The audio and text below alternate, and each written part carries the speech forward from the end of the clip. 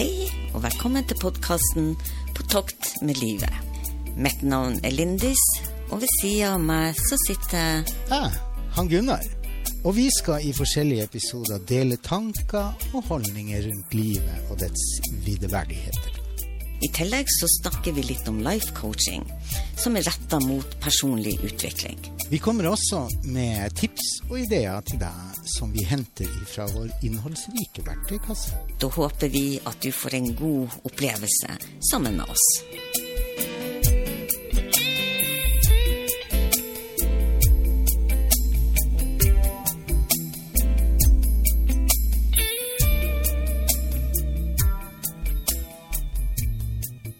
Velkommen til oss i dag som skal ta for oss tro, roten til å lykkes. Gunnar og jeg, vi har stor tro, og på tro, rett og slett. Ikke sant, Gunnar? Oh, yeah. Og i denne podcasten i dag så har vi lyst til å fortelle litt om hva tro betyr, hva definisjon det er, og hva det vil bety i forhold til coaching og selvutvikling. For ofte når vi nevner tro, så assosierer vi det med Guds tro. Og vi snakker om åndelig tro. Vi snakker om tro på oss selv. Vi tror på klimaforandringene eller ikke. Vi tror på jordbruket. Vi tror på masse forskjellige. Fordi at vi alle har individuelle overbevisninger. Altså den rene definisjonen på tro, altså i sin grunnleggende betydning, det er enhver rettesnor, eller lidenskap, eller tiltro, eller talemåte, eller prediken, som kan gi mening og retning i livet. Og troen, den kan sette oss i forbindelse med de dypeste ressurser vi har. Vi kan forme dem slik at de støtter det vi ønsker å oppnå. Så når du tror på noe, så setter du deg bokstavelig talt inn i en tilstand der det du tror på blir sant. Og da blir det en overbevisning. Og en overbevisning, det er hjernens øverstkommanderende. Og det er veldig viktig, for at jeg og Gunnar, vi maser jo ofte med det her at du skal tro på deg selv, du skal lyge til deg selv til du tror det, sånn, alle disse tingene her, altså. Ikke sant, Gunnar? Ja. Men når vi stadig oppfatter noe som sant, så er det som å gi en ordre til hjernen om hvordan hjernen skal skape den indre forestillingen om hva det er som skjer.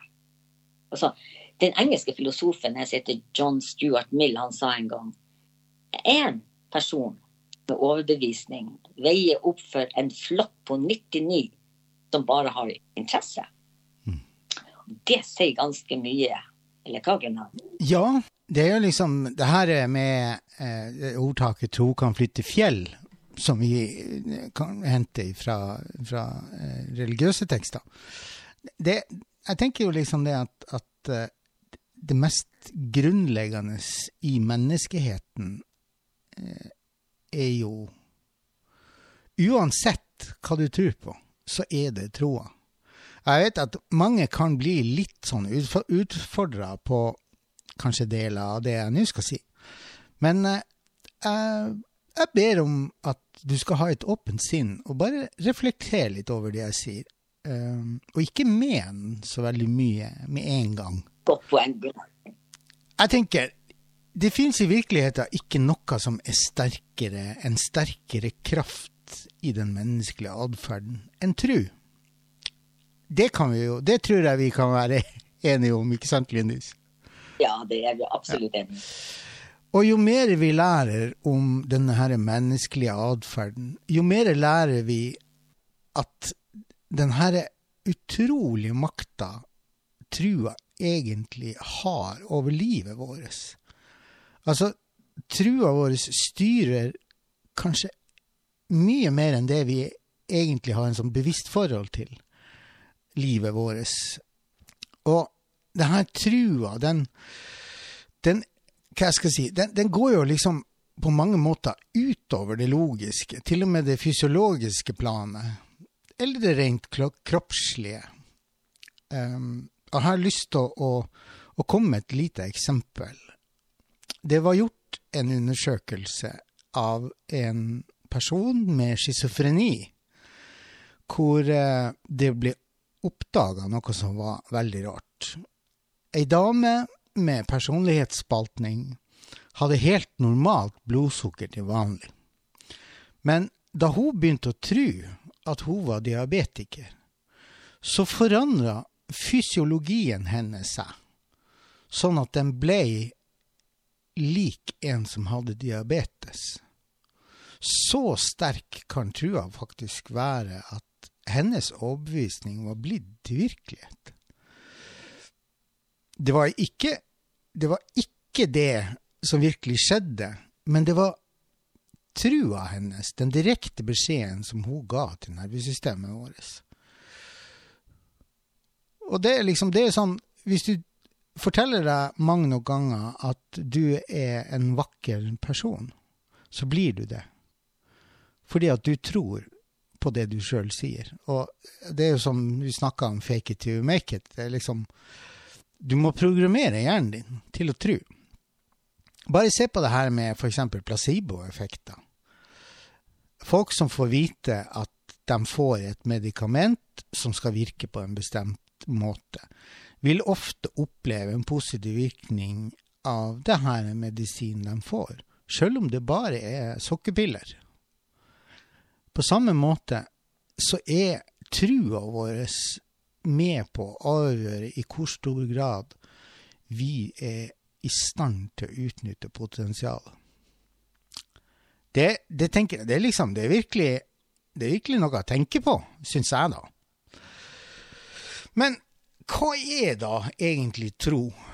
Og hvor kommer den ifra? Hvorfor er det noen mennesker som har trosforestillinger som fører til suksess, mens andre tror bare at det de tror på eller de tenker fører dem til fiasko? Lindis, hva du tror om det? Det er det vanskeligste spørsmålet du kunne funnet på å stille meg. Ja. For det er, for meg er det et mysterium. For det viser seg at noen har så knallstor tro på det de gjør, at de greier å få til de største idrettsprestasjonene, eller akkurat som munkene som greide å sette i ro omtrent mens det gikk, altså uten at de merket at det gikk fyr på dem, og uten å merke smerte. Og men hvis vi skal prøve å finne ut av hvor dette kommer ifra, så må vi finne ut av hva slags forestilling de stammer ifra. For hvor kommer truen ifra, sånn som du spurte meg nettopp? Og det har vi faktisk i NLP eller i coaching, så har vi 4 måter å gjøre dette på. Så vi snart skal komme tilbake til da, hvordan vi skal få fram den truen. Men før vi er der, Gunnar, så har jeg lyst til å spørre deg, synes du det er lett å tro? Det er jo, jeg blir veldig Ole Brumm med en gang, for det er liksom både ja og nei. Jeg tror det at når jeg var yngre, så var jeg nok mye mer villfaren i det her med hva jeg trodde på. Jeg tenker at bagasjen vår, som vi har med oss gjennom livet, og det vi putter opp i den sekken, er med på å gjøre det her trosspørsmålet til noe som er flyktig, eller solid, eller standhaftig. Så jeg vil si, ja, det er lett å tro, og det er vanskelig å tro. Ja. Var det godt nok svar? Ja, jeg setter jo også her som Ole Brumm da. Det var både ja og nei. Ja. Du sier det er lett å tro, men tenker du at det er lett å tro på barnetruen? Men at det kanskje være vanskelig å, hvis det kommer nye trosretninger eller nye informasjon som snur om på det, eller troen på når du skal utføre noe, eller hva er det som gjør det vanskelig å tro? Altså, hvis vi tar religion da, som kan være den vanskeligste delen å forholde seg til i forhold til tro, så er det jo noe med hva vi får med oss fra vi små. Altså hvordan foreldrene, besteforeldre og øvrige familie påvirker oss i forhold til tro. Og der jeg kommer fra, så hadde vi jo, det var jo liksom søndagsskole, det var nesten like obligatorisk som folkeskolen. Så vi måtte innom der, ikke sant? Vi måtte innom der. Og grunnen til at vi måtte innom det der, det var jo fordi at historisk sett i vår familie, så var jo læstadianismen sterkt fundamentert. Og læstadianismen jo egentlig en litt sånn ekstrem variant av kristentro, basert på det gamle testamentet. Men vi skal ikke begynne å diskutere det nå, men så min bestemor, hun var en sterktroende, og min far, han videreførte sin oppdragelse, eller sin gude, eller sin åndelige tro til oss, og det samme med mamma. Så vi vokste liksom opp med det forholdet til religion. Men når det gjelder andre ting, sånn som det her med å være uredd for å prøve ting, eller være engstelig eller ikke engstelig, så tror jeg det nedfelt i genene. Altså det noe du genetisk har med deg, at man ikke redd for å prøve noe nytt, og går det åt skauen, så går det åt skauen, men det har man jo prøvd. Og kanskje man blir da oppmuntret til å prøve igjen. Altså, og det noe med at det helt greit hvis du får vite det som barn, at det greit å ikke få det til, men det ikke greit å gi opp. Så ok, får du ikke, sånn som jeg begynte å spille orgel når jeg var 8 år, så var jo liksom musikken, det som gjorde at jeg hadde lyst til å sitte og terpe, det var jo fordi at jeg hadde en følelsesmessig opplevelse som jeg ønsket å forsterke. Og for å få forsterket den følelsen, så måtte jeg trene. Og det faktisk, der kommer liksom der ble fundamentet lagt hos meg, i forhold til det her med å ikke gi opp. Ja, fordi at da har du den truen på at det greit å ikke være kjempeflink, men det ikke greit å gi opp, en fortsette å prøve.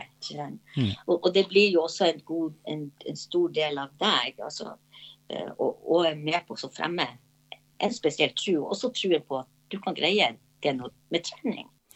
Det kalles for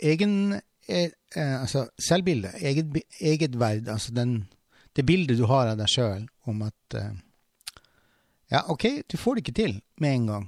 Nei, det greit, helt i orden. Og når vi tenker tro akkurat her, det vi skal gå inn på disse 5 punktene som vi snakker om, så det som Gunnar sier, at det handler om selvbilde, det handler om den overbevisningen vi har i for eksempel en prosess med selvutvikling. Og hvor skal vi gå for å finne den troen? Og da, punkt 1 faktisk omgivelsene våre. Ja. Slik det var hos deg. Ja, absolutt. Det piano og din far og så videre. Og da skal du sette deg ned og skal tenke, hva har du rundt deg?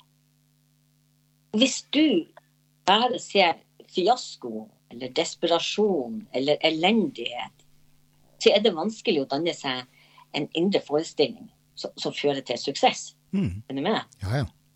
Ja. Men dersom du vokser opp i rikdom og suksess, så det jo lett å kopiere rikdom og suksess. Og dette ser vi jo egentlig i hverdagen i mange settinger. Forskjellige typer folk. Altså, folk som forretningsfolk, som gjerne har datter eller en sønn som går i samme fotsporene. Så omgivelsene kanskje den mest avgjørende enkeltfaktoren hva angår trossystemet. Jeg har lyst til å gripe tak i 2 ord som du nevnte. Ja. Og det rikdom og suksess. Ja. For hva rikdom? Og hva suksess? Og hva det som blir definert som rikdom og suksess? Ja. Det interessant. Ja, Gunnar, hva legger du i det? Rikdom trenger ikke nødvendigvis å være at du født med for eksempel sølvskje i munnen, eller at du kommer ifra en familie med en økonomisk stabil, altså har det trygt og godt økonomisk. Rikdom kan være for eksempel kjærlighet. Det kan være at, altså, bare for å si mennesker som vokser opp på gård, som har dyr, og som på en måte har gardsdrift da. De lærer seg et samspill med naturen i mye større grad enn de som vokser opp i en blokk på Carl Berners plass i Oslo. Det ene ikke bedre enn det andre, det bare forskjellig. Det kan godt hende det at de som vokser opp på Carl Berners plass i Oslo har en fantastisk trygg og god familiesituasjon, med mye kjærlighet og mye omsorg, ikke sant? Jeg veldig enig i det du sier, for at altså, hvis vi skulle definere rikdom her som du oppfatter med det, så jo hverken jeg eller du oppfostret i rikdom. Men vi har vært rik på den måten at trygg barndom. Nå snakker jeg i hvert fall for meg selv. En trygg barndom og en kjærlig barndom og stimulerende barndom. Det regner med det du tenker på litt. Ja, vet du, jeg kjenner det at det nesten så vi kunne ha laget egen podcast på akkurat det her med begrep om rikdom og suksess. Fordi det så enormt mye man kan si om det, men jeg tror det at rikdom kan liksom godt være en gode, sunne livskvaliteter i forhold til for eksempel det her med å vokse opp i kjærlighet. Det her med å i dag så vokser vi opp med en forelder. Ja. Veldig ofte. Ja. Mens når vi vokste opp, så vokste vi ofte opp i hvert fall. Med begge foreldrene, og gjerne noen bestemødre og bestefedre og onkler og tanter. Altså, så den her kjernefamilien, den var mye større før. Absolutt. Og akkurat det her med suksess, det kan også gå på at hvis du vokser opp i en familie hvor de har et sunt forhold til det her med å lykkes, hvor man sier det at nei, for at du skal bli flink til noe, så må du repetere det, du må trene. Og der jo liksom, hvis du vokser opp i en familie med hvor foreldrene setter ekstremt høye krav, både til seg selv, og det gjerne der kanskje kjernen ligger, og sier til deg som unge når du vokser opp at kun det beste godt nok, og hvis du går du på videregående og du får 4 og sånt, så det nederlag, fordi at du god nok til en 6er, og alt annet enn 6 ikke bra nok.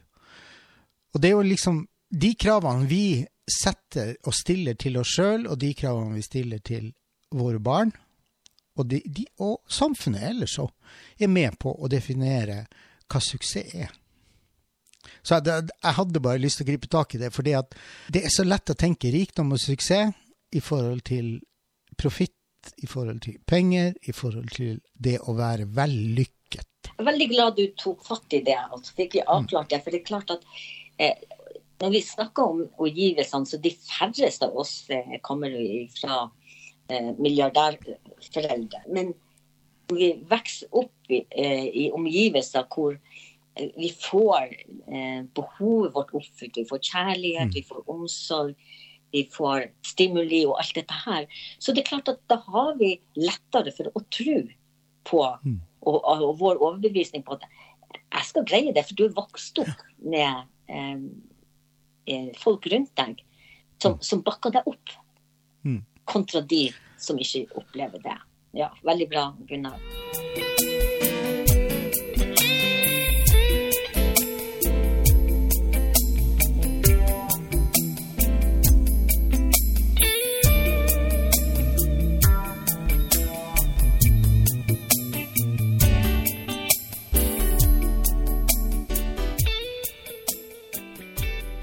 Da går jeg over til punkt 2. Ja. Hvor vi skal da hente andre måter å gå inn og så hente og finne tro på. Og det rett og slett store og små begivenheter i livet vårt, så kan bidra til å fremme tro. Og så, der jo hendelser som påvirker oss så sterkt at de meisler ned i hukommelsen for evig tid. For eksempel, hvor var du 9/11? Når det skjedde med tårnene i USA. Eller hvor var du 10. juli 2011? Så kan du huske det? Ja, jeg kan huske begge. Du tenker på den Utøya-opplevelsen den 21. Ja. Jeg kan i hvert fall bare for å gi et eksempel, så kan jeg veldig tydelig huske hvor jeg var når jeg hørte om det første flyet som for inn i tårnet, i tvillingtårnet, New York. Så, ikke sant? Og det samme hvor jeg var når ulykken på Utøya skjedde. Altså sånne typiske hendelser som Eller hvor du var når Oddvar Brå knakk staven. Nei, det husker ikke jeg. Det som så interessant med akkurat det når det skjer begivenheter som som har en sterk forankring i oss.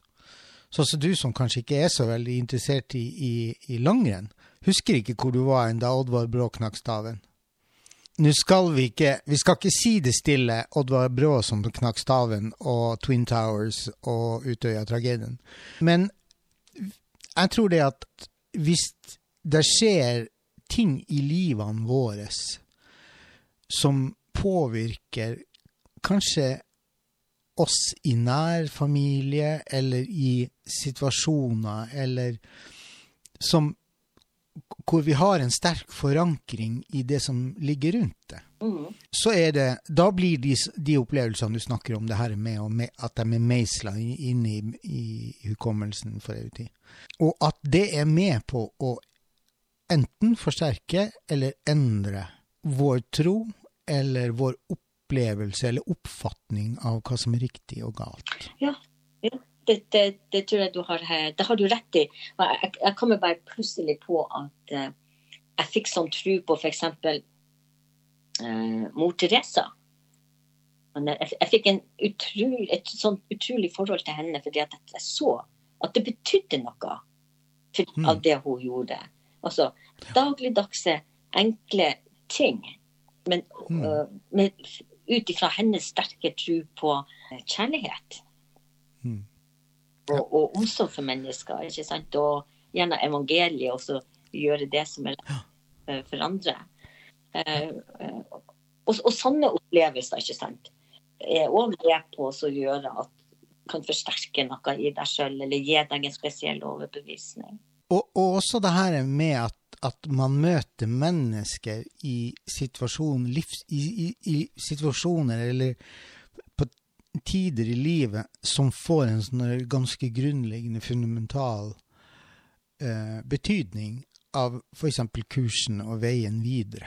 Altså, når du valgte å lære deg reiki for eksempel, så hadde du en sånn opplevelse at det kom til deg på et tidspunkt som var veldig viktig for deg. Ja, absolutt. Jeg satt akkurat og tenkte på det, at det var en sånn skjellsettende opplevelse for meg.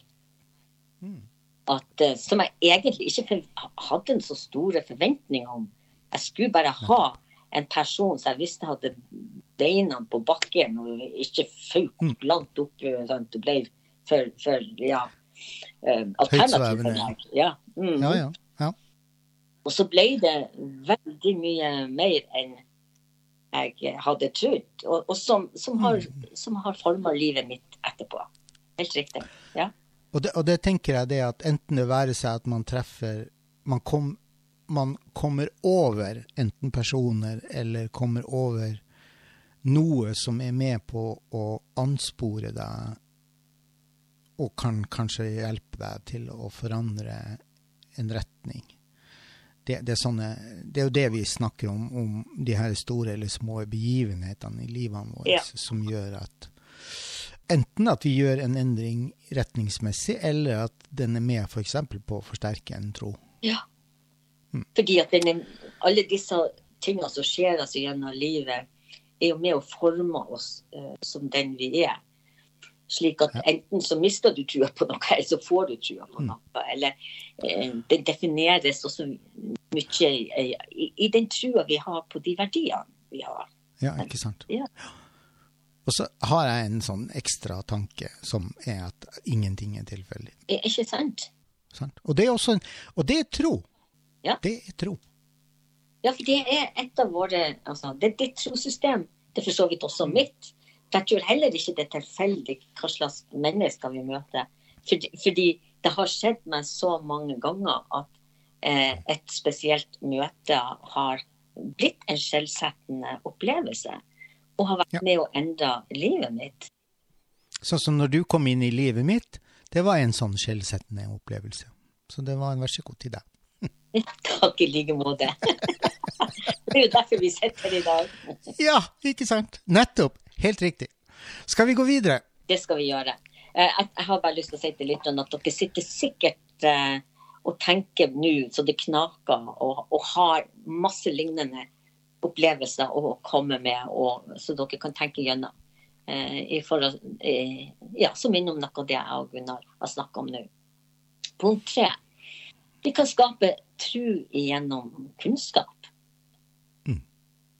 Og det har jo jeg en sterk tro på. Det elsker jo jeg. Altså, se film eller å lese bøker. Å lese bøker for meg, det å se verden slik andre fremstiller den. Og så synes jeg kunnskap et fantastisk verktøy vi kan bruke for å bryte ut av snevre omgivelser. For uansett hvor tøff din verden så kan du gjøre deg selv truen som skal til for å klare det dersom du leser om andres prestasjoner. Og det synes jeg så viktig. Altså, jeg nevnte jo mor Teresa, ikke sant? Jeg har lest en del om spesielle personer som jeg beundrer, og som jeg har tenkt at der vil jeg gjøre noe av det samme. Så Gunnar, har vi noen eksempler? Har du noen eksempler her? Ja, altså, jeg har masse eksempler på det.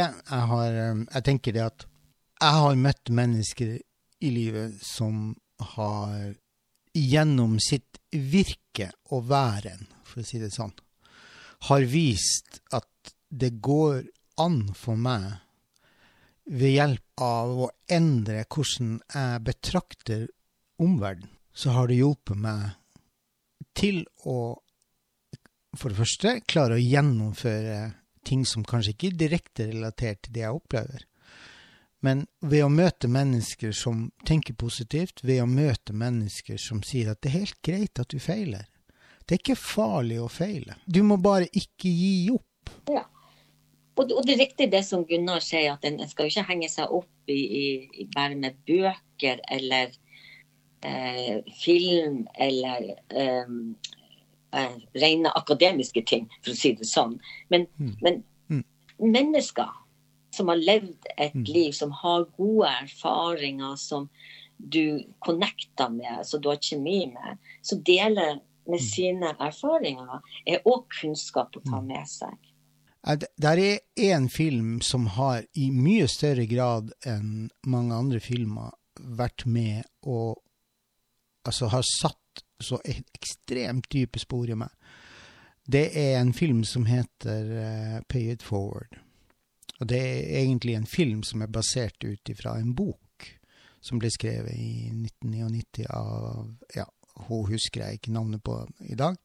Men i hvert fall, den filmen, den var med og den gjorde så sterkt inntrykk på meg, fordi at, jeg skal ikke avsløre hva den handler om, men den er virkelig verdt å se, for den viser i så klartekst hvor viktig og hvor lite som skal til for å kunne make a difference, som de sier i Bergen. Altså å være et menneske som gjør en forskjell for andre.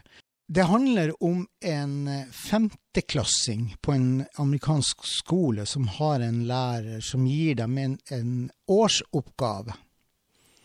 De skal komme på noe som kan gjøre verden til et bedre sted å være.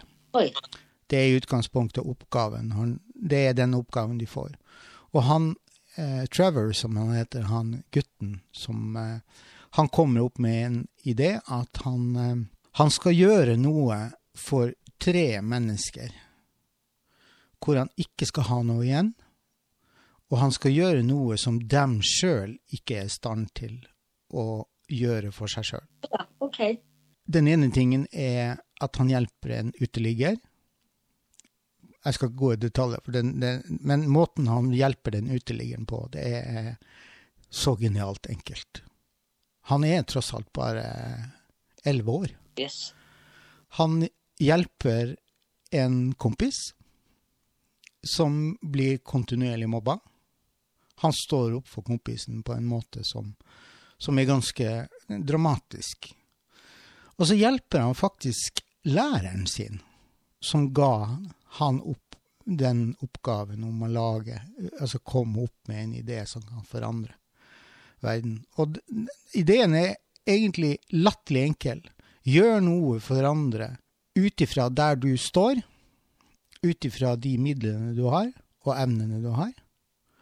Det eneste du skal si er at nå skal du gjøre det for 3 andre. Fantastisk. Pyramidespill på en mye bedre måte. Og det som er interessant er det at i dag så finnes det en internasjonal organisasjon som heter Pay It Forward International, og den finnes i 194 land. Og den eksisterer på grunn av den boka, eller den filmen. Først kom boka, og så kom filmen. Og det handler rett og slett om å... Det er derfor jeg driver podcasten Pay It Forward.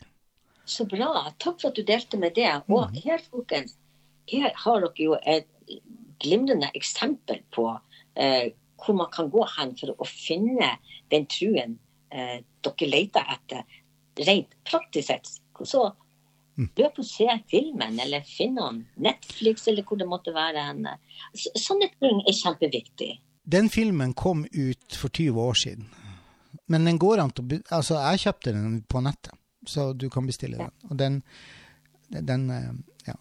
den er virkelig, den er helt fantastisk. Og får du tak i boka, så er jo den enda bedre. Jeg har ikke lest boka. Jeg trodde jeg hadde det, men det har faktisk ikke jeg heller.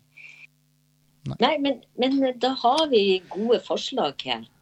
Så skap tro gjennom kunnskap. Så går vi videre til punkt 4, skal vi det, Gunnar? Det synes jeg vi skal. Og der står det våre egne tidligere prestasjoner. Den sikreste måten å overbevise deg selv om at du kan gjennomføre en ting på, er jo ved å gjøre det en enkel gang. Bare en enkel gang. Hvis du gjør det en gang, så er det jo mye lettere å tro at du kan gjøre det om igjen. Og dette, Gunnar, det vet jeg at du har snakket med meg om før. Derfor vet jeg at du er så flink til å etablere de der forestillingene. Den overbevisningen som skal til for at du klarer det. Kan du fortelle litt om det? Ja, sånn som jeg nevnte innledningsvis, så vokste jeg opp i en familie hvor det var helt greit å gjøre feil, men det var ikke greit å gi opp. Og ble liksom veldig sånn her oppfordret til at husk på det at du er... Altså, jeg var 8 år når jeg skulle lære meg mitt første orgelstykke som heter Melodi i F. Og det var en sang som min mor var veldig, veldig glad i. Og jeg øvde og øvde og øvde, og jeg brukte henne som en sånn her katalysator. Altså, når jeg var ferdig, jeg trodde jeg var ferdig øvd, så spilte jeg den for henne. Og jeg husker enda at hun satt med igjen og syntes den var så vakker. Og så sa hun bare til meg det at du er så flink. Hvis du trener enda mer på den, så blir du enda flinkere. Og det var liksom måten hun ga meg troa på at det jeg gjorde var ok nok. Og at hvis jeg hadde lyst til å bli bedre, så var det egentlig bare å terpe og repetere. Og det her med å så bruke, altså som barn og ungdom så opplevde jeg jo veldig mye forskjellige ting da, men jeg har tenkt på i ettertid at som når jeg var 11 år så flyttet min familie og meg til Moskva. Og på den tiden så var det jo Sovjetunionen, så det var jo liksom jernteppe. Og jeg og min 3 år eldre bror, vi skulle dra og handle i en butikk i byen. Og Og det klart en by på 8 millioner da. Det her 1978. Så det jo... Og så skulle vi dra og handle noen julegavegreier. Og så begynte jo jeg og broderen å krangle, og så ble han sur, og så gikk vi hvert til vårt, og så plutselig så hadde vi mistet hverandre.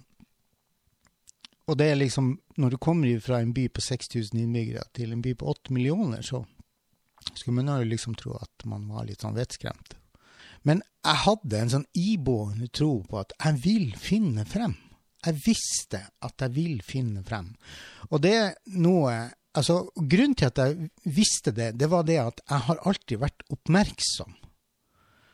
Altså når jeg kommer til et nytt sted, jeg har en kjempegod stedsans, og det har nok hjulpet meg mye. Men jeg har liksom, uten at jeg har tenkt over det, så har jeg alltid registrert hvor jeg hen. Og det liksom sånn, når vi reiste til sentrum, så visste jeg at da skulle jeg ta metro nummer 5. Og jeg visste jo hva holdeplassen het når jeg skulle tilbake igjen. Fordi at det var Olisa og Brødskjeva. Og det visste jeg, for det var der vi bodde. Så for meg, når jeg mistet broren min, så tenkte jeg, ja, ok, da får jeg ta metroen tilbake igjen. Da. Så får jeg bare passe på å gå av. Og jeg stod jo klistret opp i det der skiltet som viste de forskjellige holdeplassene, og telte liksom, nå det 3 igjen, nå det 2 igjen. Og så gikk jeg av, og så bare gikk jeg den samme veien tilbake igjen. Og kom jo hjem da. Og broderen, han gjorde det ikke helt på samme måte, så han var jo rimelig, han var jo 3 år eldre enn meg og hadde ansvaret for meg da. Så han var jo, for å si det sånn da, han tok det litt annerledes enn meg. Men, og foreldrene våre var jo, ja, det jo unødvendig å si hvordan de opplevde det. Men hushjelpa som vi hadde da, Valja som hun het, hun spurte meg, var du aldri redd? Nei. Jeg visste at jeg ville finne frem. Og jeg tror nok det at det å oppleve mestring på den måten som jeg har opplevd mestring på opp igjennom, har vært med å gjøre meg for det første, når jeg ble godt voksen, så begynte jeg også å legge merke til hva det, hvis jeg fikk til en ting første gang, så var jeg veldig til stede i den opplevelsen. Tenkte over hva jeg hadde gjort, kjente på følelsen hva det ga meg, for jeg visste det at jeg kunne gå tilbake igjen og hente den følelsen, jeg kunne gå tilbake igjen og reskape den opplevelsen. Og det kunne være liksom nøkkelen, suksessfaktoren, altså den motivasjonen min. Og vi snakker jo om det å bruke de her tidligere prestasjonene som vi har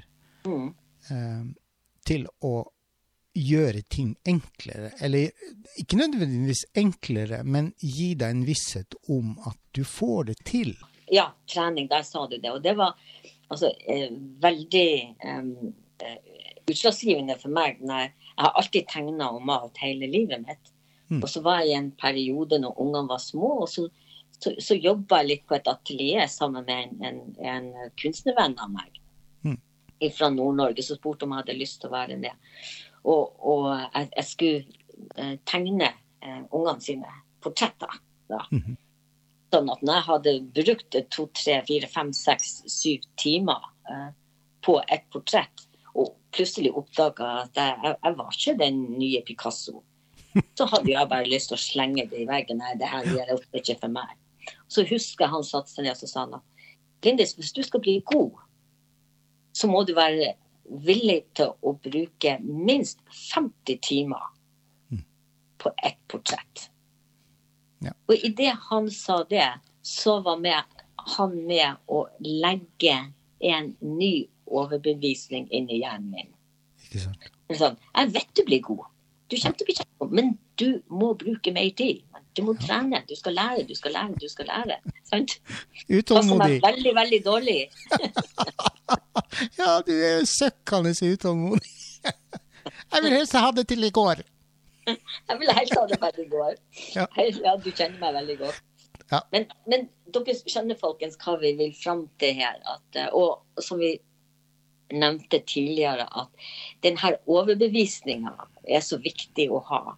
Fordi når vi plasserer den i hjernen vår, så forteller den hjernen hva det du ønsker, og med på å skape det du ønsker å få fram. Ok, Gunnar, vi har ett punkt igjen, og det punkt nummer 5, og det hvordan vi kan bygge opp tro for vårt indre øye. Ja. Ved at vi ser for oss de fremtidige begivenhetene. Akkurat som om det fanns det her og nå. Altså, jeg måtte jo se for meg det bildet som jeg måtte bruke en masse mye mer tid på enn jeg hadde trodd. Så måtte jeg bruke noe så han, kunstnervennen min, sa se for deg det bildet når det ferdig. Og så henger det der langt frem igjennom i frontallappen din. Og så må du skape det bildet der. Og på nøyaktig måte som vi enda på opplevelse i fortiden, og enda på de bildene, så kan vi gjøre det samme med det vi ønsker oss i fremtiden. Ja.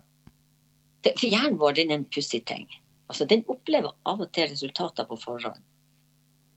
Og det jo en teknikk som reklamebransjen vet en masse om og bruker for alt det verdt. For jeg sikker på at hvis du plutselig oppdager at du har lyst på en pose gelémelk, så kan jeg garantere at du nettopp har sendt en reklame om gelémelk. For de planter noe i hodet ditt som du ønsker å oppnå. Og så enkelt det vel, eller ikke, Gunnar. Altså, jeg mener jo at du kan rett og slett ønske deg en spesiell opplevelse. Jeg tror det at du kan ønske deg hva som helst. Ja. Men, og du kan se for deg at du har det du ønsker deg. Du kan se for deg at du har det allerede. Ja. Men det hjelper ikke en damn shit, unnskyld uttrykket, hvis du ikke tror at du i stand til å få det. Der kommer trua inn. For du må faktisk tro på at du skal være i stand etter 50 timer. Så må du tro at det bildet skal være så bra som du har forestilt deg. Og det må være, og det noe med at den der, hva skal jeg si, omprogrammeringen av de nye målene dine, eller det må være fundamentert ikke bare med hodet og intellektet, men det må også være fundamentert i hjertet. Det må være integrert i hele kroppen. Nettopp. For det sånn vår underbevissthet fungerer.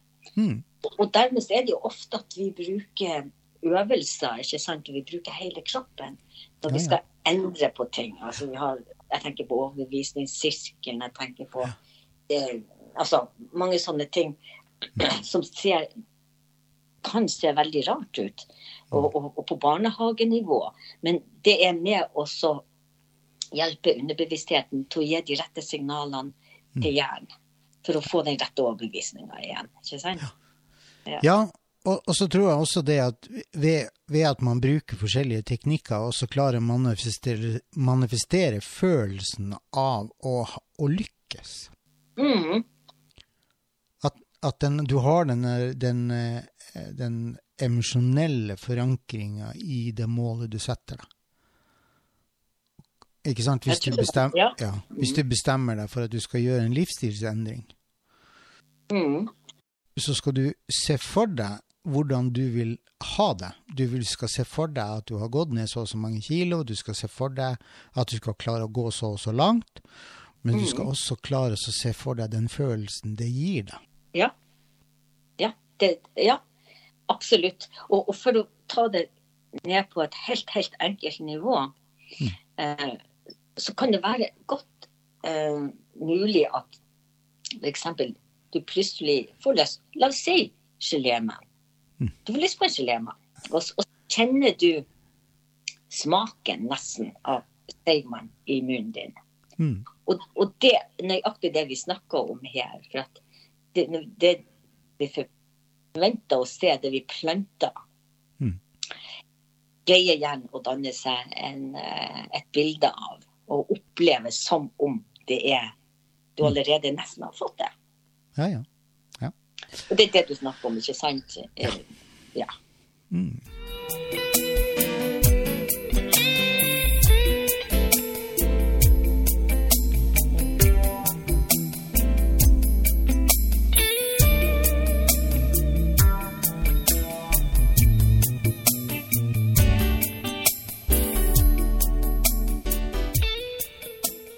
Da har jeg bare enda en gang lyst til å si at selv om vi veldig forskjellige, og at det veldig mange som har sterke trossystemer som vi gjerne kanskje ikke forstår, så har vi alle en mulighet til å oppnå en tro på en bedre livskvalitet, på et bedre liv, på å bli gladere. Og så småting. Ikke alle mennesker kan gjøre de store tingene. Ikke alle mennesker kan flytte fjell. Altså, min tro I likhet med den Gunnar en sterk tro på at det en Gud, det en kraft. Hva den Guden heter, hva du velger å kalle den for, ikke det som viktig, men det en kraft som I meg, og som ut forbi meg. Og den kraften en sånn naturlig del av meg, at jeg bruker alltid den hvis jeg skal prøve å oppnå nye mål. Og så tenker jeg det at det her med, altså for å gå litt tilbake til det du sa, liksom at ikke alle kan flytte fjell, så tenker jeg det at I det vi slutter å sammenligne oss med andre, så kan det hende det at jeg har en følelse av at jeg kan flytte fjell. Selv om det fjellet I mitt indre bare et lite støvkorn for det. Ja. Og det fordi at vi har, altså vi skudd sammen forskjellig, og en av de tingene som jeg veldig opptatt av, det slutt å sammenligne det med andre. Ja. Og la de fjellene la dine fjell være dine fjell. Og for du trenger på en måte ikke å gjøre. Det ikke om å gjøre å ha de her store bragdene. Og igjen, hva store bragder? Ikke sant? Det kan være stort for deg, og så kan det være lite for meg. Og vice versa. Så bare ha den, bare putt den et eller annet sted bak I hjernen. Ja, det var et veldig godt råd fra Gunnar. Og så kan jo ikke jeg dy meg for å komme med bitte litt fra vitenskapen igjen, for det lov Gunnar. Ja, selvfølgelig. Ja, for denne nyheten, den vil du like. Altså, vitenskapen den påstår at en dag så vi alle kommet så langt at vi kan helbrede oss selv. Det ser fantastisk ut. Ja, vi vel allerede kanskje på god vei til å ha kommet dit. Ja, vi der, fordi at når vi vet nok om hjernen vår, så vet vi også hvordan vi skal bruke den delen som vi ikke kjenner til I dag, for å komme dit hen. Og det jo veldig spennende. Ja. Og I mellomtiden så bruker vi den trua vi har, og de mulighetene vi har, og de kreftene vi har. Og da, Gunnar, da overlater jeg. Hva sier du? Skal vi prøve å komme oss I land snart? Ja, jeg har bare lyst å så veldig, veldig kjapt gi nå har jo vi vært gjennom 5 punkt, og vi har snakket veldig masse, noe som gjør at det kanskje kan være litt vanskelig å huske alle punktene. Så det vi gjør, som vi vanligvis ikke gjør, det det at I den brødteksten til denne podcasten, så skal vi legge de 5 punktene I stikkordsmessig sett ut, sånn at dere kan kanskje på egen hånd sette dere ned og bruke et lite øyeblikk på å notere ned hva som dine hva du ville putte inn under de her grunnleggende trosforestillingene og det her verktøyet, for å si det sånn. Og jeg tenker liksom det at det kan være litt av hensikten med denne podcasten jo ikke bare at vi skal sitte og skravle, men at vi kanskje også skal oppmuntre de som sitter og hører på til å teste ut forskjellige ting. Og derfor tenkte jeg at vi kunne legge det ut. Hva du tenker om det? Ikke det smart, Lindis? Jo, jeg synes det kjempesmart, Gunnar. Ja, jeg må jo si det at det alltid veldig, veldig spennende og kjekt å lage podcast med deg, for selv om vi lager et manuskript, så de her podcastene en reise I 2 menneskers tankerekker, som kontinuerlig I endring. Og det... Vi greier aldri å holde oss til manuskriptet. Nei, og jeg tenker jo at takk og pris for det. Ja. For ellers så hadde det blitt kjedelig å sitte og høre på, tror jeg. Men nå tror jeg at vi skal ta oss og rett og slett... nå skal vi snu bøyen, og så skal vi ta og styre mot land, og så skal vi fortøye skuta. Og så håper jeg at du der ute har fått noe ut av det vi har suttet og skravlet litt om, Lindis og meg. Har du innspill og tanker til det vi har snakket om, eller du har tips om fremtidige temaer som vi har repetert ganske mange ganger, så send oss gjerne en mail. Det er veldig kjekt å få det på mail. Da får vi, det blir lettere for oss å fange opp. Og så skal vi ta tak i det vi får av tips og ideer og innspill. Og da gjør vi sånn som vi alltid gjør, Lindis, når vi kommer til kai. Yes. Da sier vi rett og slett bare skip ohoi, og ha en deilig dag der ute. Ha det godt. Ha det bra.